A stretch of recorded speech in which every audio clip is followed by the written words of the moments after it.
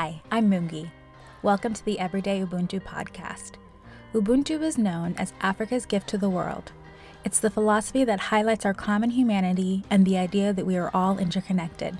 Social justice is in my genes, with my family being very active in the fight to end apartheid, and my grandfather, Archbishop Desmond Tutu, heading up the Truth and Reconciliation Commission.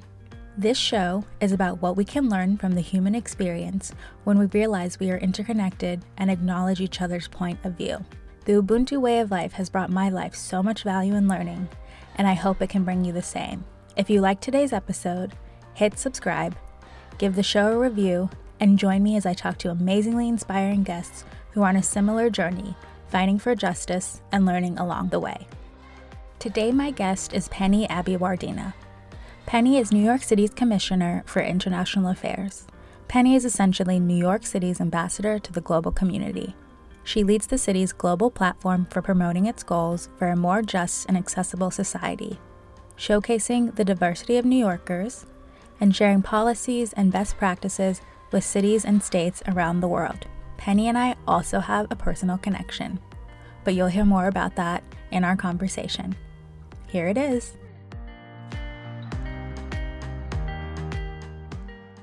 Welcome to Everyday Ubuntu, Penny. I'm so happy to have you here. Thank you. I am very happy to be here. And for you to, slip me into your busy schedule. So I think before I start, I should sort of let my listeners know that we go all the way back to 2013. Oh my God.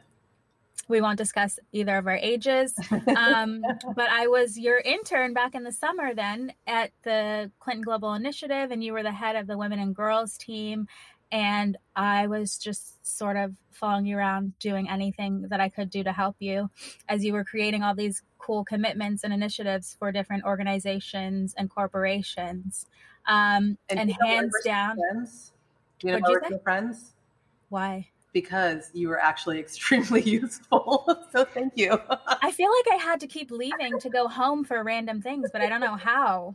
But I mean, hands down, I think I've said this to you so many times. You're obviously my favorite boss. Like, that still stands. And we have a relationship, as you said, that is now a friendship. And so, I mean, for that, I'm very thankful. But as my favorite boss, I wonder, how you came to learn how to be a boss and manage people, if there was something that taught you or it just came naturally, because often I think when people have bosses like you, these sexist tropes come up where people are like, oh, she's bossy, she's demanding, she's challenging. And I'm like, or she just gets the job done. And that's why we worked out so well. I think there are some people that naturally, know how to manage well, et cetera. That was definitely not me. I've had a lot of, listen, Monkey just gave me a look, and that I learned how to be a good boss, and I'm still in the process of learning how to be a good boss, but you have to learn your lessons, right? I have had some scenarios with team members completely implode in my face. And in fact, CGI was actually an important period because I was getting so much done on girls and women with our commitments and working with our, our members, like corporations and governments. But what I wasn't doing enough of in terms of building a girls and women coalition was working with colleagues within CGI, right? Everybody throughout commitments, throughout membership, throughout all of our different communications to understand girls and women. And I was investing so much of my time doing it with our partners and with our members and not with my colleagues. And that to me was like a big learning moment of, you need to bring everybody along with you, right? You can't assume people are just there, especially on an issue like girls and women. I was like, my people get it. Like, it's good, right? And, they didn't sometimes because, workplaces are also competitive and you shouldn't feed that competition. You should be trying to make people feel like they're all in it to win it with you. That's how you're going to be more successful. So that was like one of my first forays into just how do you become successful within an entity as, powerful as CGI, but ensure that everybody feels like they're part of it. And that I think was a lesson learned that has been very useful for my commissioning over here. Well, I'm going to take that. I'm not managing anyone right now, but if I ever have to. So another question is, my mom, has always been a speaker and goes around and is introduced as the daughter of, which like I cringe at every time. And she did a speech once, and afterwards a man came up to her saying that, he thought he knew all this about her. And she said to him, my resume is not a full explanation of who I am as a person. Mm-hmm. And so, as someone who has to go around speaking a lot and engaging with different people, is there something in your resume or introduction that is missing that you think people should know about you? Yeah, absolutely. And of course, Auntie would ask that. And I know she's listening. And, I just want her to know that it's actually, I ask the form of that question when I interview people too, because resumes are just your professional, and your educational experience. I have no idea how you came to this. Like, what is your story? And a resume never, captures that. And I have to say, as I've gotten to where I'm at, and now I get introduced as the commissioner, and I'm on all of these fancy boards, etc. What people don't understand was sort of the struggle and hustle to get here, right? So this could be seen as a list of sad things that happened to me, but quite honestly, this is a list of things that made me who I am and enabled me to have the power that I have. I'm a survivor of domestic violence.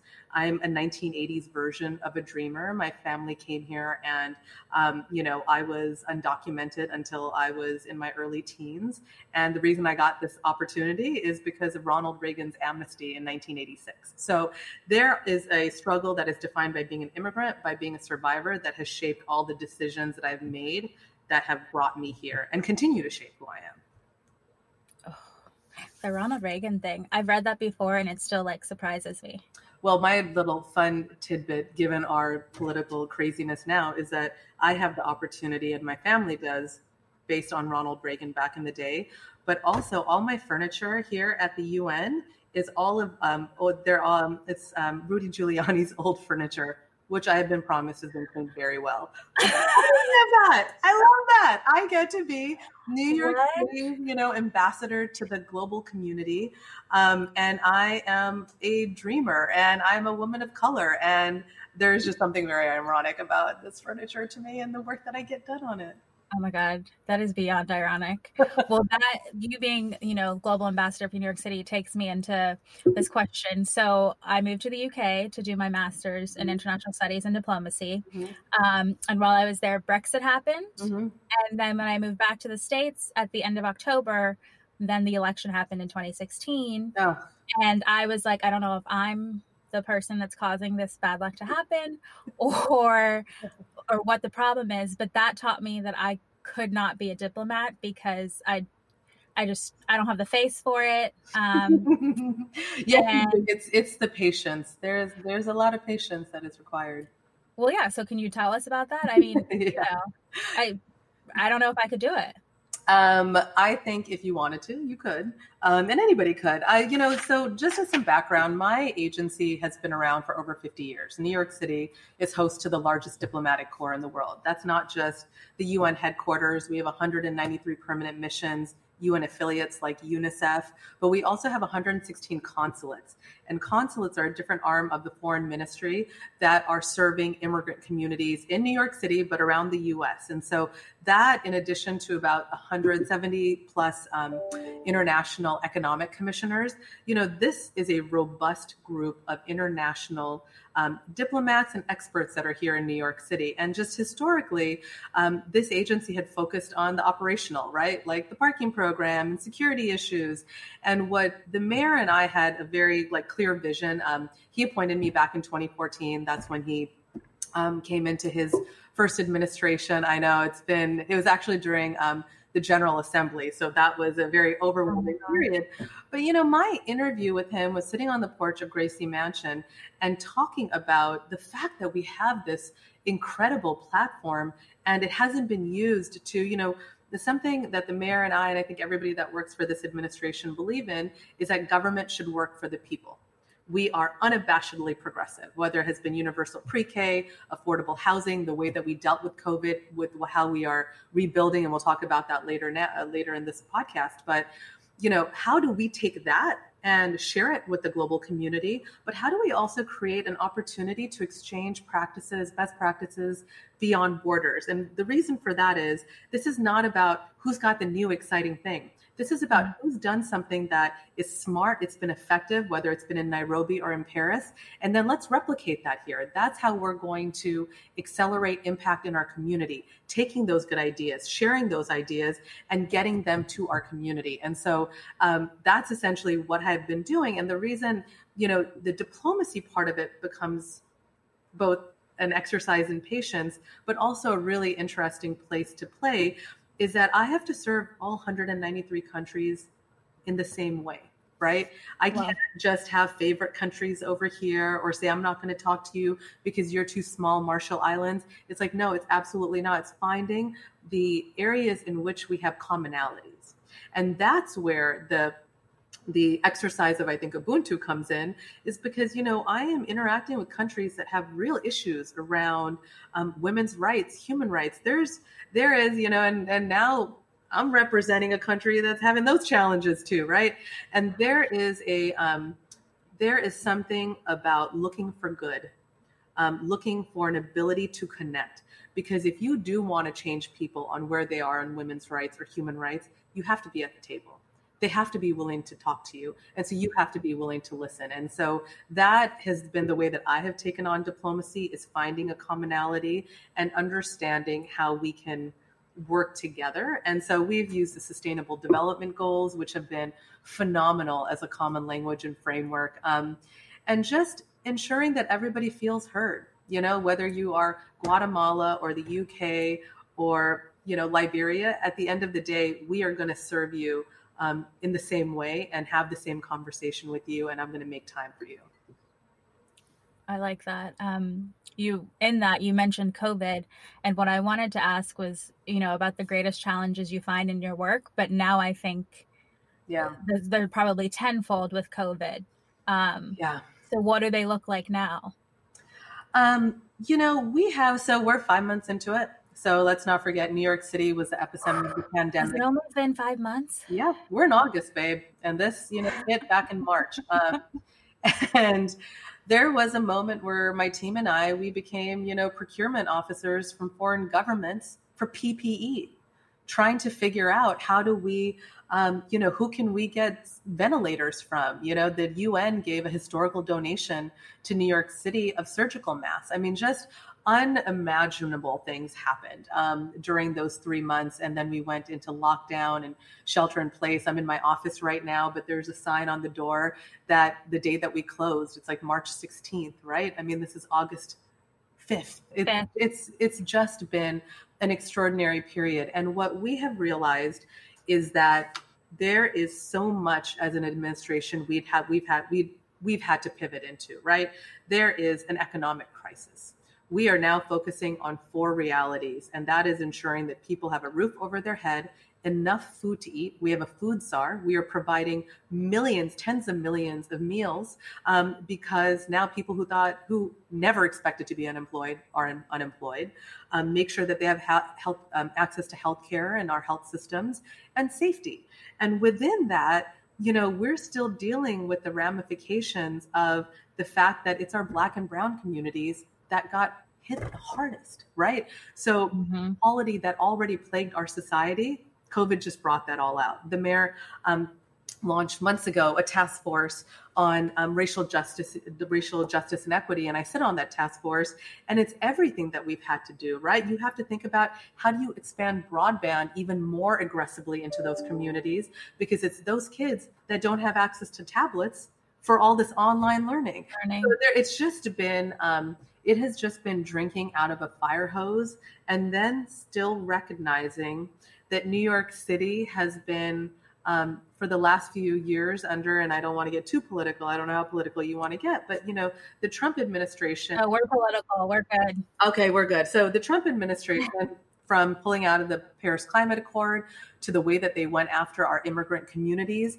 I had this moment at Chatham House a couple of summers ago, talking to a number of dignitaries, European dignitaries, who honest to God thought Trump would course correct at some point, right? Like, he's not going to be that crazy about NATO, and What we saw, and this is where the power of cities and local governments are more important than ever, we saw him go after January 2017. He went after our immigrant communities right away.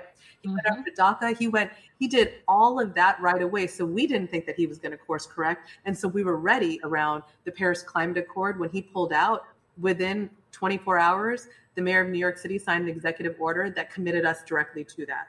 Working with the U.S. Conference of Mayors, more than 400 U.S. cities have signed on directly to that, right? And so it has shown this power of city leadership. And so COVID has just enhanced that and the voice that we have on the global stage, right? Through the UN, with our counterparts in other countries and other cities, it has been, this is how we're taking it on. This is how we're addressing the inequities around our Black and Brown communities. This is how we're still protecting our immigrant communities while there are ICE raids. This is how we're still committed to the Paris Climate Accord and climate action in this country, how we're doubling down on divestment in fossil fuel companies, for example.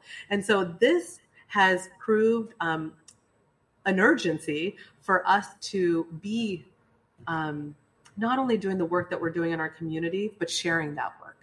And so it has been exhausting. My team has been incredible. We have shifted all of our programming online, but we're also still, working with and supporting our diplomatic corps. One of the, most powerful things that I witnessed is that most of the diplomats stayed in New York City, right? They didn't go home. And all of their home countries had different guidance around how to deal with COVID-19. But New York City, we just got hit with it. And at some point I had to say, listen, if you're sick, you have to assume you have it. Stay at home unless you're really sick, and then go to the hospital. But our healthcare system is so overwhelmed right now. I mean, some of the conversations I had with ambassadors and consuls general, but they stayed. They felt like New Yorkers, and they supported between volunteering, donations. It has been an extraordinary moment of people coming together. And so that is what COVID has done for my work. I have colleagues throughout city agencies that are still drinking out of a fire hose. God bless our sanitation workers. We had a tropical storm last night. Trees are down all around the city. Our colleagues at emergency management, New York City Health. I mean, it's been a lot. It's been a lot.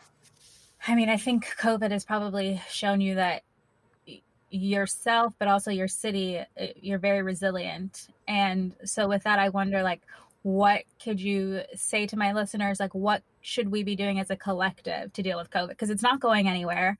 We are going to have to adapt normal practices to deal with it until there's at least a vaccine. Yeah. And I think we still haven't wrapped our head around that yet. And I think part of, what broke my heart, my family's in California, and California was aggressive and came out first in terms of sheltering, et cetera.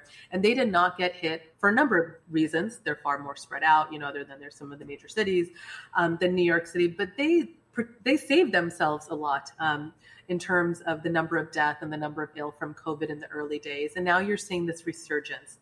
And something that is breaking my heart is the complacency of having done it right? This is like basic human nature and psyche, but something that I think my counterparts throughout New York City, New York State, New Jersey, we have this Eastern Bloc that just got hit so hard. I mean, there were 2.5 months.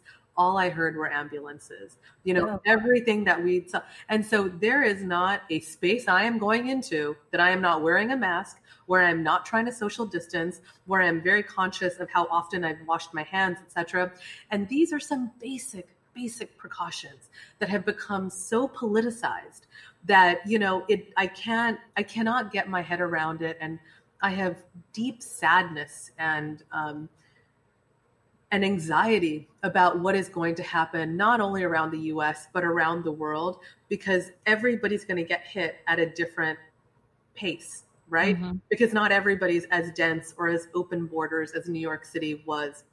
And that understanding of the collective is something that I am not seeing in conversations we are having as Americans.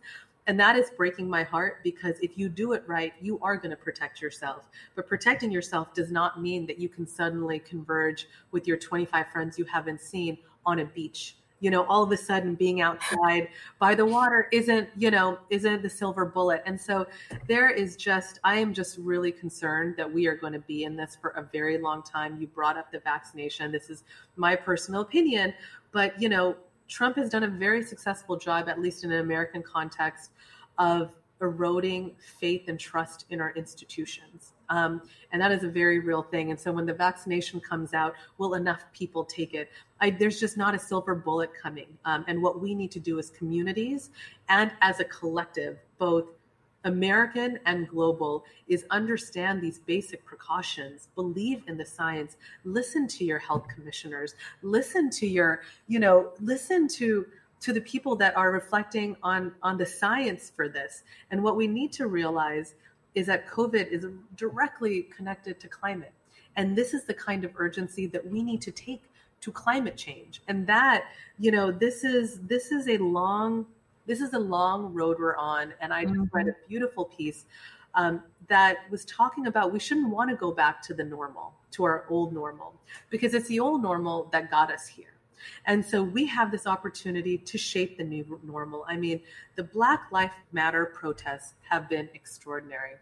And what is not only bringing it out, the changes that we are starting to see, but it's also, proving some points of, if you're outside and you're masked, you're largely going to protect yourself. We did not see the spikes that we thought we would after those mass gatherings. So how can we take all of that momentum and how can we create this new normal is what I'm looking forward to. Getting our sense of collective together is what I'm most scared of. Look at what happened in New York City. But again, look at what happened in China. Look at what happened in Italy. Why didn't we learn all those lessons, right? It's like, do we have to keep learning lessons? We shouldn't have to. We should be protecting our community, our kids. So yeah, I think there's something about emotional intelligence there when we don't learn lessons. But, you mentioned collective, which again, to me, makes me think of Ubuntu and how we're so interconnected. And you were one of the first people I sent my book to because I think you embody it very effortlessly. But is there something that, holds you in these tough moments where you're feeling sad and anxious about what's happening? Is there a philosophy or a saying or an idea of spirituality that, sort of guides you and keeps you moving? Yeah, I've been thinking about that a lot these days. My entire, and I brought this up earlier, but as a survivor of domestic violence, as an immigrant, as an undocumented, it is that connection to vulnerable communities that have influenced me to make the decisions and to do the work that I do and the way that I do that work. And that, to a certain degree, is what continues the drive, right? Part of my deep sadness right now is not about my life specifically. I'm employed. I'm safe, and I have my health. Right now, that is like winning the freaking lottery. There is so much to be. That is something I am very aware that I am so blessed about. The anxiety and the unhappiness come from understanding that the majority of my community does not have that. And my community is not just New York City. It's Americans. It's looking around the world. I mean, every day you look at the news and you're like, oh my God, this explosion in Beirut happened. And that is just unimaginably tragic. And so to me, what keeps me going is that I can't afford to not keep fighting. I have all of this privilege of employment, safety, and health. For me not to continue to show up and fight, that is a failure that I'm not willing to accept. And when I think about Ubuntu and the work that you do, and the examples you give, but Mandela and your grandfather on looking for good, that is just kind of a really simple statement. But when you actually try to apply it, it's the hardest thing to do, because you have to look for good, not only in individuals, but in circumstances. And the circumstances as it is right now, COVID-19, civil unrest like we haven't seen in the 60s, right? Spanish flu style pandemic, and an economic crisis that might be unprecedented. And that is a circumstance that you have to show up, look for the good, and continue the fight. And that is what keeps me going. It is extremely difficult right now to continue to show up, but it's, again, the fight for creating what this next normal is going to look like. And it's going to look pretty damn good because I have friends, family, a community, my child, like, he is going to inherit something better than I did. So.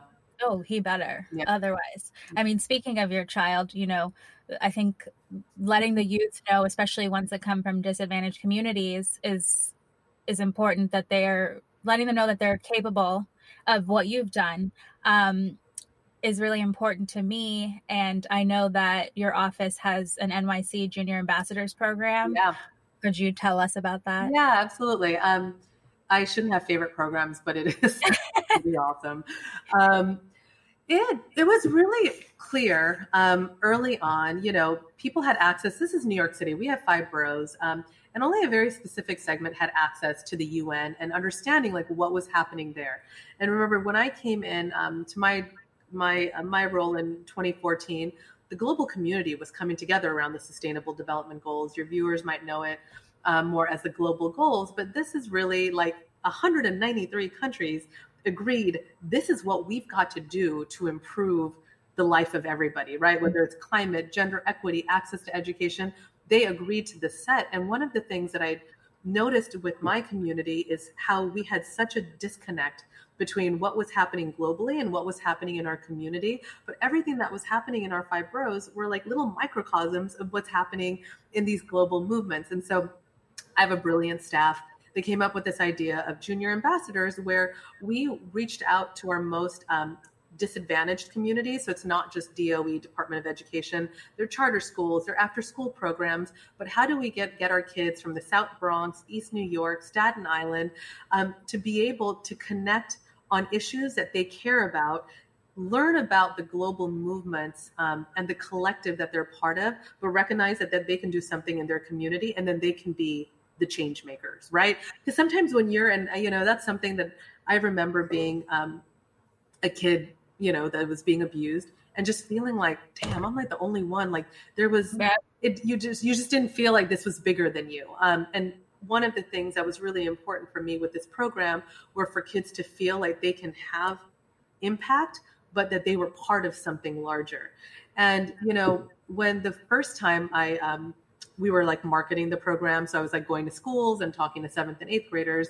I was speaking to like 300 students in a school in Staten Island. And here are a couple of facts. The principal told me that more than 70% of his students had never left the island of Staten Island. What? Yeah, that is some, and think about it. So that means that the UN, which is like an hour away, could be in Mars. Like there was just no connection between this community and such a valuable cultural institution in their own community. And then, this is something that my team had suggested, and it was such a good idea, but it's like, how many of you were born in another country? I raise my hand. Half of them do. How many of you have parents born in another country? I raise my hands. Almost all of them do, right?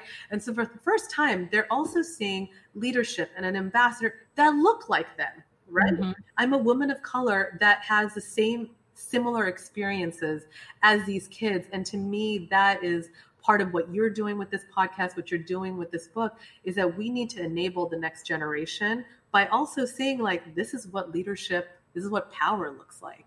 And this is how we use our power. And so the program is in 5 years. We've had thousands of kids participate. The most important part has been also their educators. These teachers and educators are heroes. In the last few months, they have taken everything online. They have become social workers, right? Why isn't so-and-so showing up? They become IT people. How do you, make sure the volume works on Zoom? I mean, they have done extraordinary things, and we were able to take junior ambassadors online. The ambassadors all showed up. Part of the program, we took our ambassadors, from Panama and to Queens. And so these young people could meet an ambassador and learn about their country and understand why they do and promote the issues that they do for their country at the UN. And so it's been a really powerful experience, and it just reinforces that, what young people need to do, and this is what Greta did really effectively, even though there were activists in sub-Saharan Africa and Asia that had been loud and proud longer than she had been, but it is what it is. But it's on making young people feel like they're part of this global, activism that gets them to do something here in their community. And so the last thing I want to say about junior ambassadors, which is the most important thing, is that they do all this learning, they do all this connecting, but their final commitment, and I did steal this concept from CGI because I do like the idea of at the end of the day, not all the talking, let's do a commitment, is do something in their neighborhood. And so they actively, and so we have an end of year program that we used to always do at the Queens Museum, which was the site of the first General Assembly in New York City. And the Queens Museum would essentially empty out their first floor, and the kids would bring all their projects in, and then they would all get to meet each other and see what they're doing on their issue, whether it was eradicating hunger or, working on addressing human trafficking. And these kids would be able to talk about these issues, but also show what they're doing in their neighborhood. And it was awesome. We did it online. It was good, but I really miss us all getting back together. Am I too old to be a junior ambassador, do you think? You are, yeah. But you are ageism. You are awesome, old enough to be a special speaker. So come on through. Oh Lord. Oh God. Okay. I love that. I think something that I, came to you for when I was at CGI was for advice. And I'm sure I still do that. We took a lovely trip to South Africa in 2018. Was that 2 years ago? Yeah, I know. I was looking at pictures. It was 2018. It's fine. We're going again soon. Yeah. But what is the best advice you've received in your life? It actually gets back to that example that I was giving about CGI and management and sort of how you own your space. I had a supervisor tell me to bring it down a notch. Penny, you are crushing it. Everything is you're doing a really good job at work. But you're, intimidating colleagues, some bad blood is happening. So I'd like you to bring it down a notch. And I remember having a drink with somebody who was, a mentor advisor to me that week. And I shared that with her, and she's like, oh no, honey, you never bring it down a notch. In fact, you bring it up. But what you need to do is be aware of who else you need to bring with you. And that is that moment when I realized that success for an individual, and this is not success, I'm going to be president kind of thing. Yeah. Success just at work in a very specific job has so much to do with how the collective, how the organization, how your colleagues, how your team feels about your success. And so you have to get buy-in at every level with people. Now, I mean, I'm not saying spend all your time doing that, but it is really important to be aware of your environment, your circumstances, the people that create that environment, and how you choose to engage it, right? And how you choose to support them and cultivate them to ensure that they understand, that they know why you're doing what you're doing and how you're doing it. And that has really, this was advice from 15 years ago. It has been so useful. No matter how old you are, professionally or even personally, there's that saying, you have to manage up, you got to manage down, you got to manage your peers. That is some truth. And when you think about what that management is, this is where you have to think about looking for good, thinking about how much more you get done with a smile on your face versus an attitude, right? You're always going to get a lot more with honey than anything else, right? And that is why the most difficult, complicated political conversations, you have to be really thoughtful about how you prepare yourself and your external presence for how you show up to it. And so that is the best advice I got, because I was able to reshape it, and repurpose it for a lot of different scenarios. I mean, I wonder how I'd take it if someone said that to me. Bringing it down a notch? Yeah. I mean, I was furious. Yeah, I think I would be really offended, but I don't want to be managing for someone. I don't want to be managing for people that I intimidate. Like that's something personal to that person that is intimidated, is my thought. But I get where you're saying about the buy-in. Right. And I'm not saying, the buy-in is important, and you know those people, right? It's not that I then went and became best friends with everybody. It's recognizing where the weak points are, and the weak points are those people that can come after you, right? And so that becomes, you actually need to spend a lot more time thinking about how you manage that versus the person that thinks you're just doing great work, and to continue how it is. Like, great, thank you, noted, to the person that thinks you're doing great work. And those that are concerned about you, it's actually worthwhile, even if you don't want to invest time in engaging with them for different reasons, because you personally are like, I don't want to give time, you need to understand where they're coming from. Because if they come at you, you need to be prepared for it, right? And so this is where it becomes, and then people, everything's on a spectrum. Are they really going to come at you? Or are they, just kind of, gossiping about you every once in a while? From the side. Right. And then how harmful is that gossip, right? And then but as long as you have that awareness, you know how to show up with them, and you know how to show up with other people that are around them. And so I'm just saying, like, to as you go up that ladder in any scenario, you're more and more in a glass house. I had to learn that in a hard way, because I went from being, a director at a philanthropy to being, a very public political appointee who has a global platform with the United Nations and New York City, two of the most extraordinary brands, in the world. And it really became important to recognize that glass house and understand how to manage the people and the personalities and the politics around that. I like that. And, we're both women of color. So with that, I feel like whenever I've done interviews, I've sort of been on this like world tour of talking about boundaries. Like, I just love boundaries now. And I think that's something that women, marginalized groups don't always put forth. And so I would say, people ask me about self-care. For me, I say boundaries. My friends will know what I can give them and when I can give it. And if I can't do it, it's not going to happen. Yeah. And I'm not going to feel bad about it in that moment. And so what, especially now during COVID, does self-care look like for you? Muggy, that comment about boundaries just reinforces that as of this date, you are childless. Because there are no boundaries, as you know. And we're staying this way. So self-care right now just like kind of doesn't exist. And the reason I am not spending too much time thinking about that is because COVID has just made everything so extraordinary. It has been drinking out of a fire hose in my role and what has happened in the city during spring. It is the fact that my husband and I, and honestly, he is a brilliant partner. And if I have any moments of self-care, and that is just, watching Netflix at night, it is because he has shown up not 50%, but 70% in terms of childcare with our 4-year-old, recognizing what I've been going through.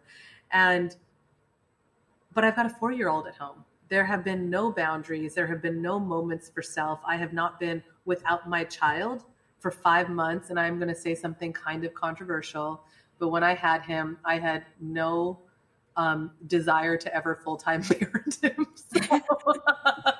Well, here's your lesson. There you go. So, part of the reason self-care isn't a priority right now is that it's not just me, it's colleagues that I work with that are on my team. We drank out of a fire hose because we had to. COVID came out. And now, as we are emerging as a city and a state and as a region, and there's some normalcy, we're in phase 4 now. Normalcy being like you can go outside and like grab a drink with somebody at a, outdoor restaurant. The reality is that we're in a marathon. And my self-care right now is getting my head, my emotional and mental space recalibrated to recognizing that we did a sprint. We did this drinking out of a fire hose. We came out of it and we are nowhere near over. Nope. And that to me, when it comes to how we are going to take on and tackle what policing looks like, how we are going to address racial inequity and justice issues in this city, in this country, how we are going to do that within an economic crisis, how we are going to do that with an election that is going to be extremely difficult. I think anybody listening to this podcast should not think that the next few months are going to go by easy. We are undermining our, postal system. We are undermining the way people trust and feel about mail-in and absentee ballots. This is going to be a marathon. And so my self-care right now is mentally preparing myself for that marathon. And the way that I am doing that is having a lot of conversations with people like you, with my husband, with friends, to vent and to start getting myself mentally ready for what's going to happen over the next year and a half. And so that is not helpful in terms of a self-care question. I love the idea of boundaries, but I can't have boundaries. I'm a commissioner. My phone's always on. If I go on vacation, something happens, I have to work in that. And that's okay, because again, this is the privilege of this post. And I am aware of that privilege. And that's why I am just trying to be very thoughtful and strategic about how I'm paid by taxpayers, how I do this job as well as I can for the next year and a half. And that's why you're the boss and I'm not. And I'm okay with it. So what is your greatest hope for humanity? And obviously this whole interview is you answering what you're doing to make that hope a reality. But is there anything else that we may not know that you're doing to make that hope a reality? I mean, my hope for humanity is just fundamentally there are more people trying to change things for the good. Listen, I have this great job, but the people that are literally physically putting their bodies on the line, right? You look at what is happening around this country with the protesters and, what happened in Portland was just extraordinary. To me, that gives me hope for humanity, because we will not go down quietly, right? We all have our role in how we are, with my diplomacy, with my office's programming, with this city's progressive policies, we are making change in the way that we can make change and where we're at. But there are so many different levels. It is the way that we have enabled our junior ambassadors to see themselves as change makers and what they're going to do. Like that to me is the hope for humanity. It's the way that I'm raising my son. I have the responsibility of raising a man in this society, and that is going to make a difference. So that is my hope for humanity, is what we all are doing to show up and have impact. It's getting harder and harder, and I hope the self-care thing, your listeners. I have this conversation with my friends, but how do we keep this going for the long term? Like that truly is where we're all going to have to dig in deep, because it really, your question, is like, what's your hope for humanity? But it does feel like this is one of those moments that we can turn around the way that we treat Mother Earth, we treat our most vulnerable. I mean, this is that moment. This is a trying time. Okay, well, this one is just for me. When are you running for president? Well, fun fact, I cannot run for president. Oh, because you weren't born here. Yep, that's right. But your son can run for president. But my son can run for president. I, instead of running for president, I would just hope to continue to be in roles where I can be an entrepreneur in spaces that people don't think there can be entrepreneurs. I've been an entrepreneur in government, and I think we've done a really good job with the way that New York City and cities around the world are having an impact on global issues. So that's pretty awesome. So we'll see what I can do next. All right, I'll take what I can get. Okay. I like that. Yeah. Thank you so much for speaking with me, Penny. My pleasure. This was a lot of fun. Thank you for having me. I hope you enjoyed this conversation today, and don't forget to hit subscribe and give the show a rating and review wherever you enjoy your podcasts. Follow me at mungi.ngomane on Instagram. I'd love to hear from you and get your feedback on the show. I'll be back in a week with a new episode.